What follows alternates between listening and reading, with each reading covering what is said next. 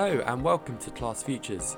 In this episode I've spoken to Tara Baumgarten, who's the product manager at Sora Schools. Sora Schools is an online school or a virtual school, and I've been following this company for over a year now. I was really interested to speak to Tara and to get her thoughts and insights, not just on the future of learning and what that looks like, but also what the experience is like for someone at Sora, what an online school looks like, and how you go about designing an online school. So I really hope you enjoy this one.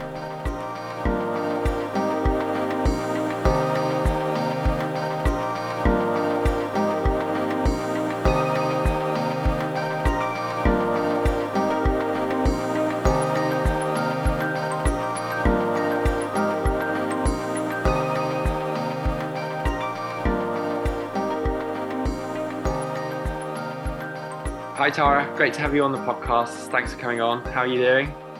I'm super excited to be here. I've been a fan of Class Futures, so excited to have a go at it. Oh really? Well, you're one of my kind of first kind of interviews if you like. So thanks for being part of that and joining me at the start of my journey. So thanks so much. Listen, I've been following you on Twitter and the work that you're doing at Sora Schools as a product manager and what you're up to there. How would you kind of introduce yourself to the listeners on the podcast? Yeah, so I joined Sora Schools about a year and a half ago when there were 12 students. And today we just raised our Series A and we have about 150 students. So I've seen a lot of growth, and my role in the school has really changed with that growth as well. So when I started, my background's really in instructional design, online learning. And when I started and there were 12 students, but we were about to have our first fall start. So there were going to be a lot more students coming, and everything was happening. Like, we use Discord as a platform for communication. So all of students' assignments, feedback, everything was being turned in over Discord, DMs basically with faculty. So quickly we realized we needed some sort of learning management system to organize the chaos a little bit.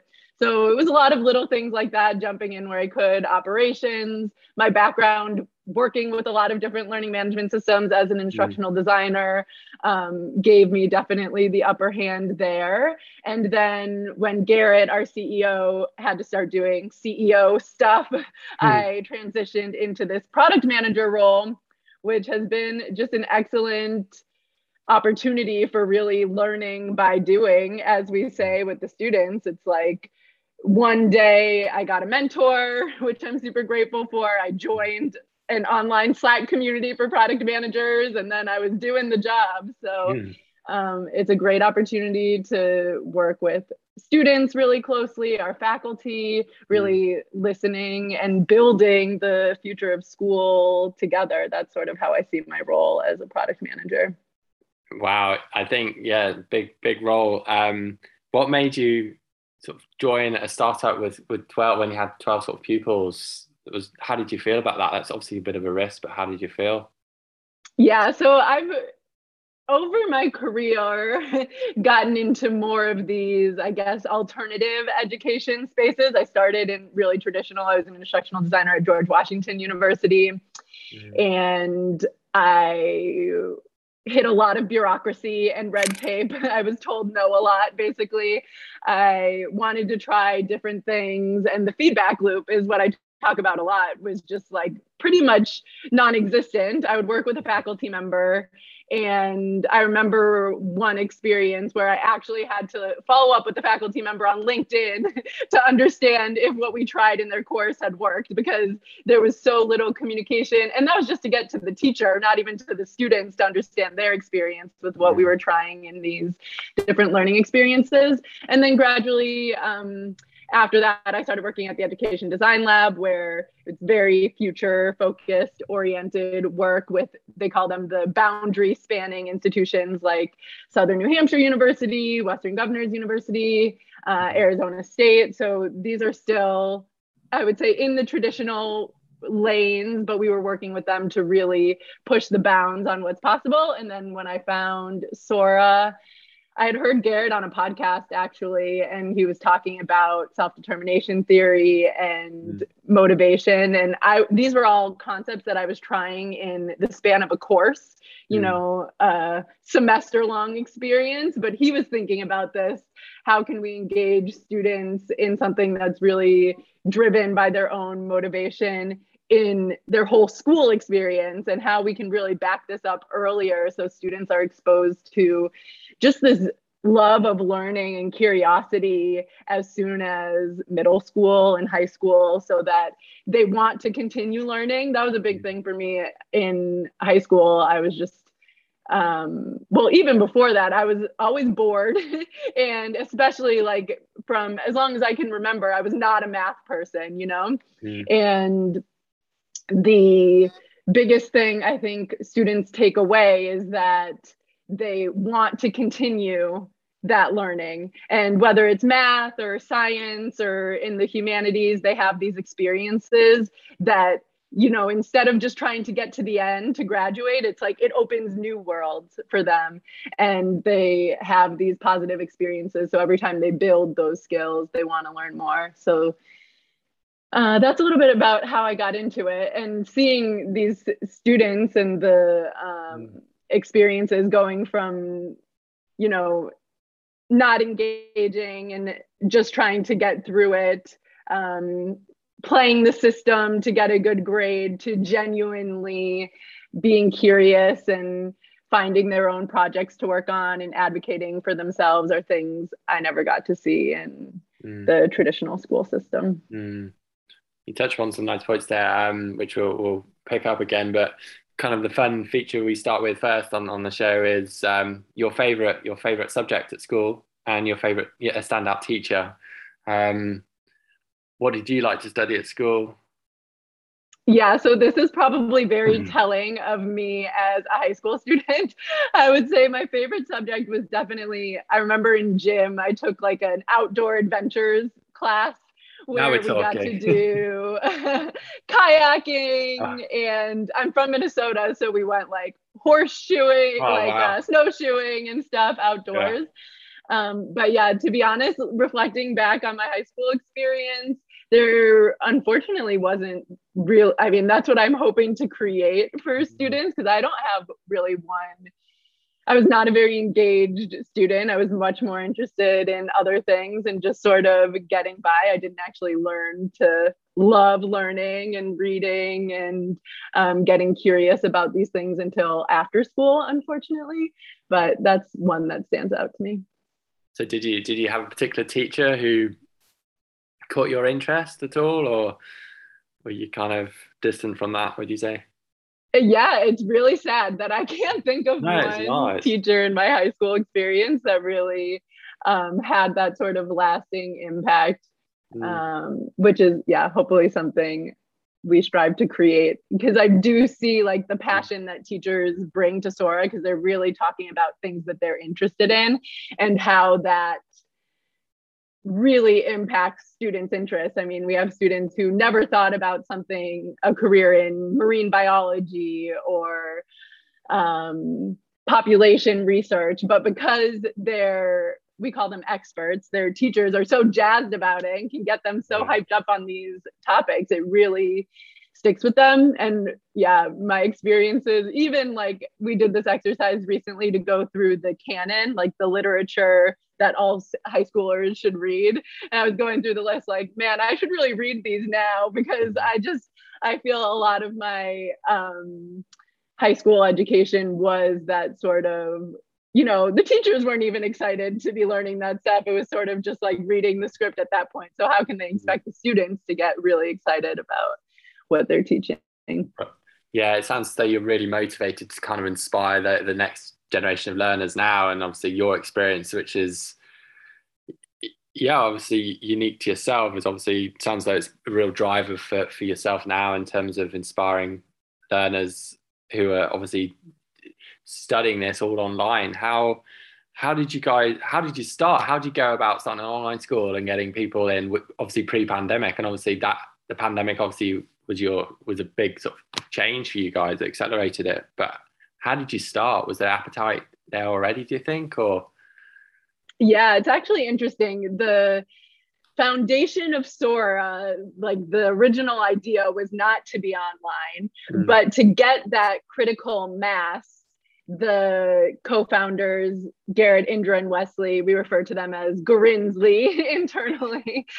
Students came up with that name. And they originally started in Atlanta in like Starbucks. They would host little classes with anyone who would lend their high school student to show up and experiment.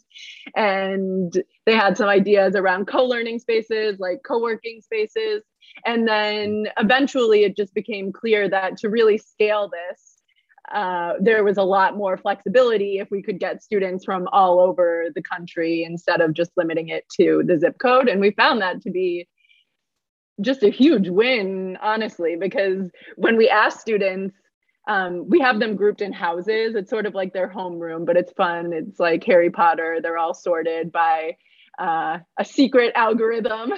And we ask them, would you rather be with students in your time zone? So like West Coast students would have their stand up in the morning at a later time, or by interest.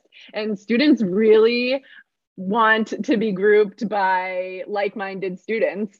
And it's interesting to think that our whole system is predicated on this zip code, basically, like people in our area. And I think about this with mentors or teachers too. Like students have so many niche, interesting passions, and the people in their neighborhood might not necessarily have those interests, but at the scale of the internet, there's certainly someone on Twitter or on some of these other platforms that would really be interested in giving that sort of feedback in a way that someone, you know, in your neighborhood might not necessarily be able to provide. So I think that gives us a big opportunity, but we are definitely looking into, now that we have that mass in certain areas, what does a hybrid or a co-learning experience look like? So we have some interesting experiments coming that could look at, you know, what does makerspace or club meetups, having some of that in-person connection a couple days a week look like, now that we've sort of got that community aspect big enough in a couple of key areas. Wow, that's interesting. So what you're saying is, as well as being an online school, you'll have at some point a hybrid offering, if you like, where you can have maker spaces or where people get together and build those relationships in person. Yeah, that's fascinating. So what does a school day look like typically for someone signing online? I'm really curious. Obviously, I'm a teacher and I go in and I have my form and periods to teach through the day, and they come to the classroom, then they go, and then it gets to the end of the day, and you have obviously your breaks and stuff, and then you head home. So what does an online school like Sora look like? Yeah, so students every 6 weeks are registering for new experiences. So that's a core part of the model, is that students have autonomy over what their schedule looks like. They're the ones really owning that and signing up for experiences that excite them. And we do this by, we have this metric called pace. So they have to sign up for enough stuff each cycle to stay on pace for graduation. So make sure they're getting a balance of STEM topics, humanities topics, and what their day looks like then is each of these experiences that they sign up for, they meet synchronously on Zoom like this in an active learning environment twice a week. And they meet with their houses that I talked about. So they're in these interest-based houses where they do stand-up, we call it, in the morning. So taken from some like product development teams, they talk about what's on their agenda for the day, what do they hope to accomplish. And that's totally student led. There's a house president who usually runs it, lets everyone into the Zoom and takes attendance, and then they sort of get into their day. And this year we started, we keep Wednesday open. It was sort of an experiment to see. A lot of people choose Sora for the flexibility because students have a job, or some of them are like traveling for sports or whatever reason. Students require the extra flexibility. So, and we know from the science of learning that breaking the day into like 8 45-minute chunks isn't the best way for students to learn. There's a lot of cognitive switching that's required. And it really gives students a chance on Wednesdays to dig into what are the themes for reflection, for thinking about their longer term projects. So, and we do find we have Discord as our communication platform where students will naturally start to like hop into voice chats together to work through problems, or you can see if your faculty member is in their office because you'll see their little face on Discord, and then you can jump in, and it does feel very organic as opposed to, you know, a scheduled invite on your calendar, sending a Zoom link. So there is a lot of collaboration still on those days, but we found it super helpful just to have unstructured time for thinking and learning. Yeah, that's really important. When you talk about your pupils, what age range are you talking about at Sora? Yeah, so Sora started as a high school, 9th through 12th grade. And we have a middle school now. So the middle school pilot experiment is going well. So we have probably about maybe 30 middle school students this spring. And yeah, that's pretty much like the sweet spot, middle school and high school right now for Sora. So what age would middle school start from, Tara, for people? Yes. So right now it's mostly 8th graders, but I think as like our youngest student is probably 11 years old. Oh, wow. Yeah. Yeah. It's amazing. So 11 through 18, I guess, is who we serve. Yeah. And are your pupils mainly in the States, or are they actually around the world? How are they? Yeah. So today Sora is primarily based in the US, but we do have plans to expand. One of the interesting things that the model allows is as more jobs become remote and people are picking up and traveling, they want to take their families with them. So we do have a lot of students who are temporarily in France or Panama or Brazil because they're traveling. And I think, we do have a couple students who we've tried. It's mostly a time zone thing. So it would make sense to go down like South America. Actually, our engineering team is primarily from Brazil. And it's interesting. I think students, it's a great, like, we talk a lot about how work at Sora looks just like school at Sora. So being able to navigate time zones and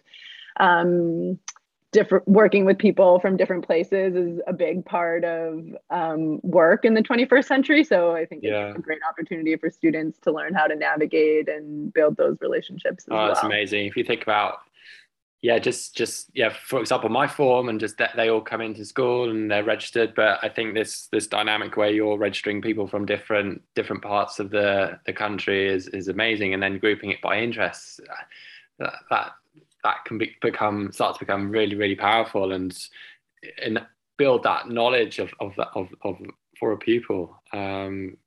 Fascinating. How are you approaching designing your curriculum then as a product manager? That must be an ongoing project. How are you approaching that?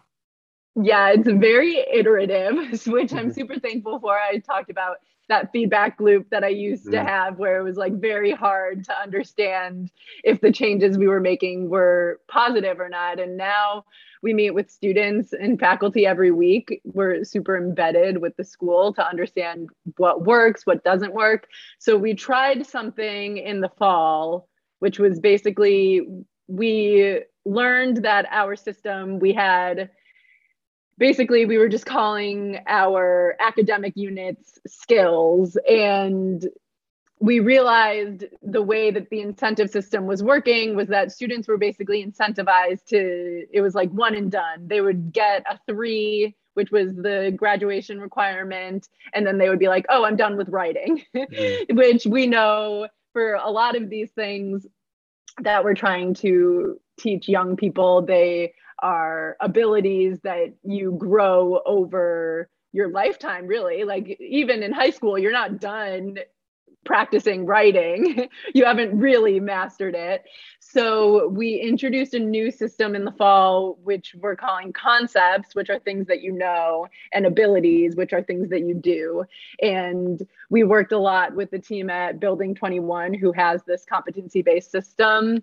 And we used a lot of their rubrics, they call them continua, to build out what are these really important abilities that students need to be successful in life after Sora. So these are things like project management, presentation, problem solving, working with data, designing models, reading critically. There's about 20 of them. And these are things cross-cutting the curriculum. So they could happen, you could be working with data in a really technical statistics STEM environment, or it could be a humanities expedition where you're looking at the data of some occurrence in a book that you're reading, something that's more on the humanities side of the spectrum. And we learned a lot from it. Basically, there's a lot, the system that we pulled from Building 21, they're working in really traditional public school environments where they're sort of layering these competencies on top of courses. And in our system, students have full reign, full choice of sequence and how they want to earn these in what order. So we've learned a lot about what students can keep track of and how we can build better technology to this concept of pace, which is really, are you doing enough stuff each cycle to stay on track for graduation? Or if you wanted to graduate early, are you taking more things? What is really the optimal number of things? So we optimized we were like, oh, if we go really granular on concepts, then we'll have so much more data about students and what they really know and what they can do. But what we realized was it's really hard to track when you have 800 of these things in a system. So we're doing a lot of refinement of the model since we are so iterative with our students and parents and faculty, what is really working and what isn't, we can really get it right. And it feels like we really are building the future of school together. It's not just like we're the product team working over here, but we're all part of doing this together. Yeah, you're very much integrated, and getting that feedback, as you're so passionate about, getting that feedback from pupils to put that into the product side. I think, it's fascinating now the skills that pupils can develop through education, and how that can obviously be applied to curriculums. And it's fascinating how many skills you're developing there. Are students really respondent to all of this, do you think?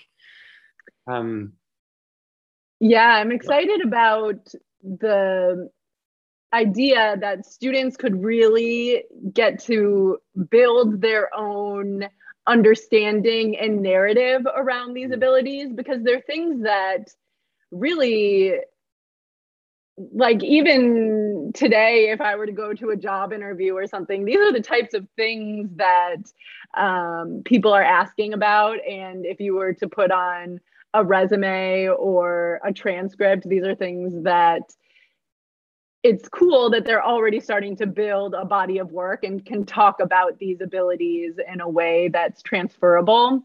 Like part of the system is that you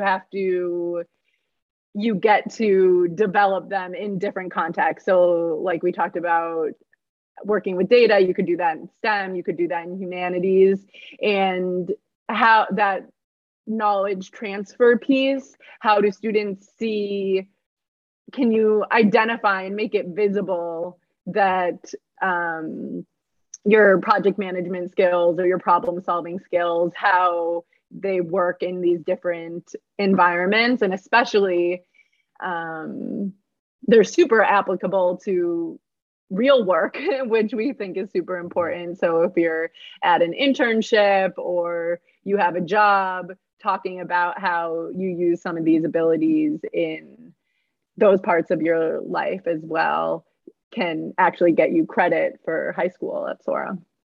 Yeah, and to develop all of those different skills, and obviously to build relationships with lots of different people globally, and within the country itself. Listen, there are lots of different themes, and we could keep talking and talking, I'm sure. I bet. But I think where we kind of end the show is with an open question, and that's around the future of online learning and how you see it and your kind of predictions.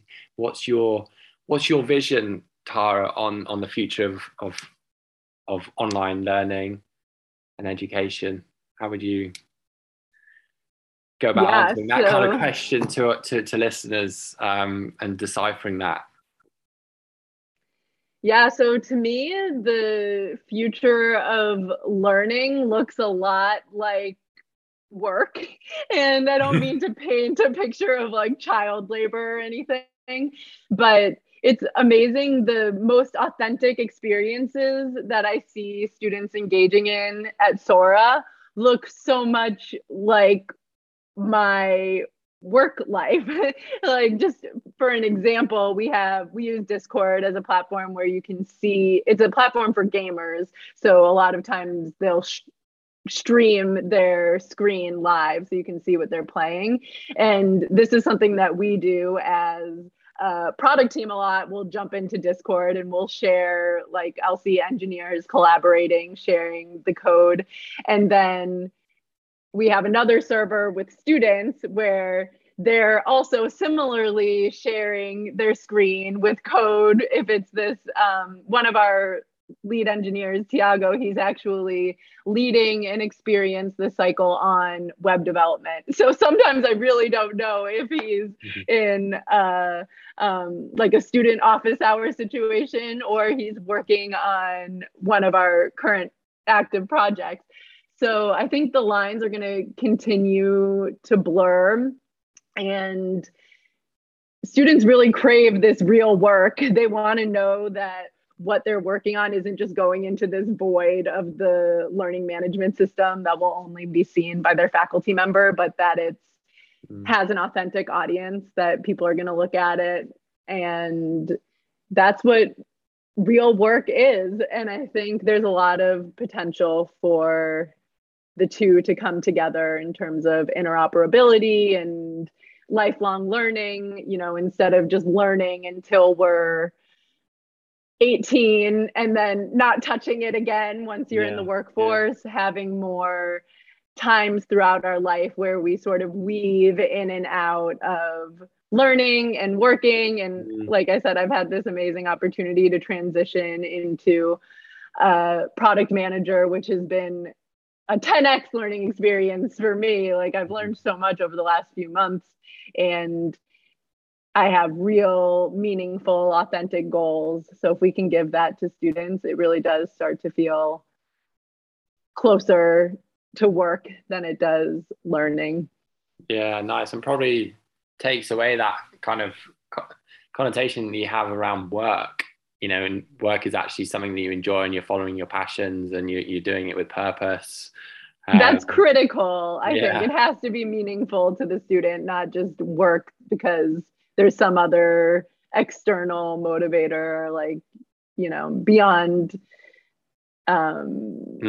getting food on the table, that kind of thing. Yeah, I mean that's fascinating. And this idea that you talk about lifelong learning, and I think of my journey in my educational journey, and yeah, it's very, you go through certain stages. So why can't those stages kind of be a bit more sort of seamless, if you like, and integrated? And I love that you're doing this too, because there's one approach that's just like, oh, I want to learn about interesting models of education. But you're like, I'm going to do a podcast, which is, the byproduct of putting out the podcast every week is the learning about these different people and models of education. So having that goal really leads to the learning in the middle. Yeah, you hit it on the head for me. I mean, that's my way of learning, and just trying to work it all out. And it's new for everyone, and no one knows what the model is or what it needs to look like. Or I'm fascinated with it changing. Obviously, Sora are part of that as well, and I think it's just a really exciting space to follow. And learning by doing is the best way. And often it's quite raw, and it feels quite scary or funny. Why am I doing this? What are they going to say, or what do people think? But we're all going through that, and it's great to have you on the show, Tara. Listen, we're gonna have to wrap this up. We keep talking, but I think people will start to switch off. But hopefully we can hook up again in the future. It's February now, isn't it? And I'm sure there'll be some more exciting announcements from Sora and what you're doing and stuff. So I know people can follow you on Twitter, can't they? You like tweeting about really cool curriculum design stuff there and other things from Sora. So yeah, thanks so much for coming on to the show. Thank you. Yeah, thanks. I'm excited to continue learning together. Thanks, Sora. Bye. Bye-bye.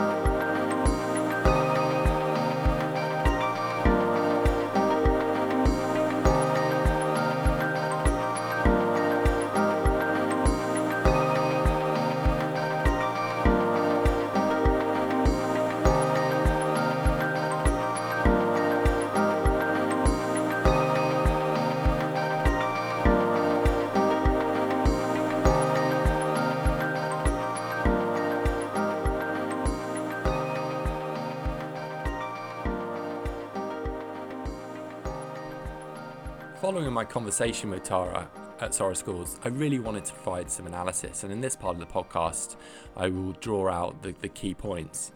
And I think there are 5 key areas or key things that we talked about in the conversation. I think the first one is this idea that pupils really enjoy learning by doing. By researching a project, they're able to investigate it and extend it in different ways, and that's a really exciting area for learning. Secondly, clearly with online schools, there is an opportunity for growth, and I heard that through their pupil numbers. Clearly there is a demand for it, and we have to look at online schools, and you can definitely say that they play a big role in the future of learning. I think thirdly, with that comes amazing opportunities for pupils. The opportunity to meet like-minded pupils where we're not restricted by a certain area, we're not restricted by going to a local school. Through an online school, we can meet pupils from different territories, different geographies, and from around the world, and bring that together. And I think for a global community, a global learning community, and education generally, that is really exciting. There's a high degree of flexibility as well. So through an online school, it seems that you can go at a pace and check in with teachers and learn and work as you want to through an online school. Fourthly, I think the other exciting area is this opportunity where the pupils at Sora Schools and through online learning, online schools generally, they're developing new skills of not just digital skills and using computers and technology, but skills around data analysis, problem solving, presenting, critical thinking. Those skills which are really important for the future and will play a big role in their careers and their journey. And I think fifthly and finally, Tara talked about this idea of future learning. And the future of learning looks like work, and the lines between, or the boundary between work and learning is going to blur. And students are really engaging with that, and they're enjoying that. And that is really exciting. So I really hope you've enjoyed this podcast. You can follow Class Futures on Twitter @ClassFutures. You can go to classfutures.com. You can subscribe to receive the latest episodes there. And you can also follow myself on Twitter @JonathanLloyd. Until next time, thank you.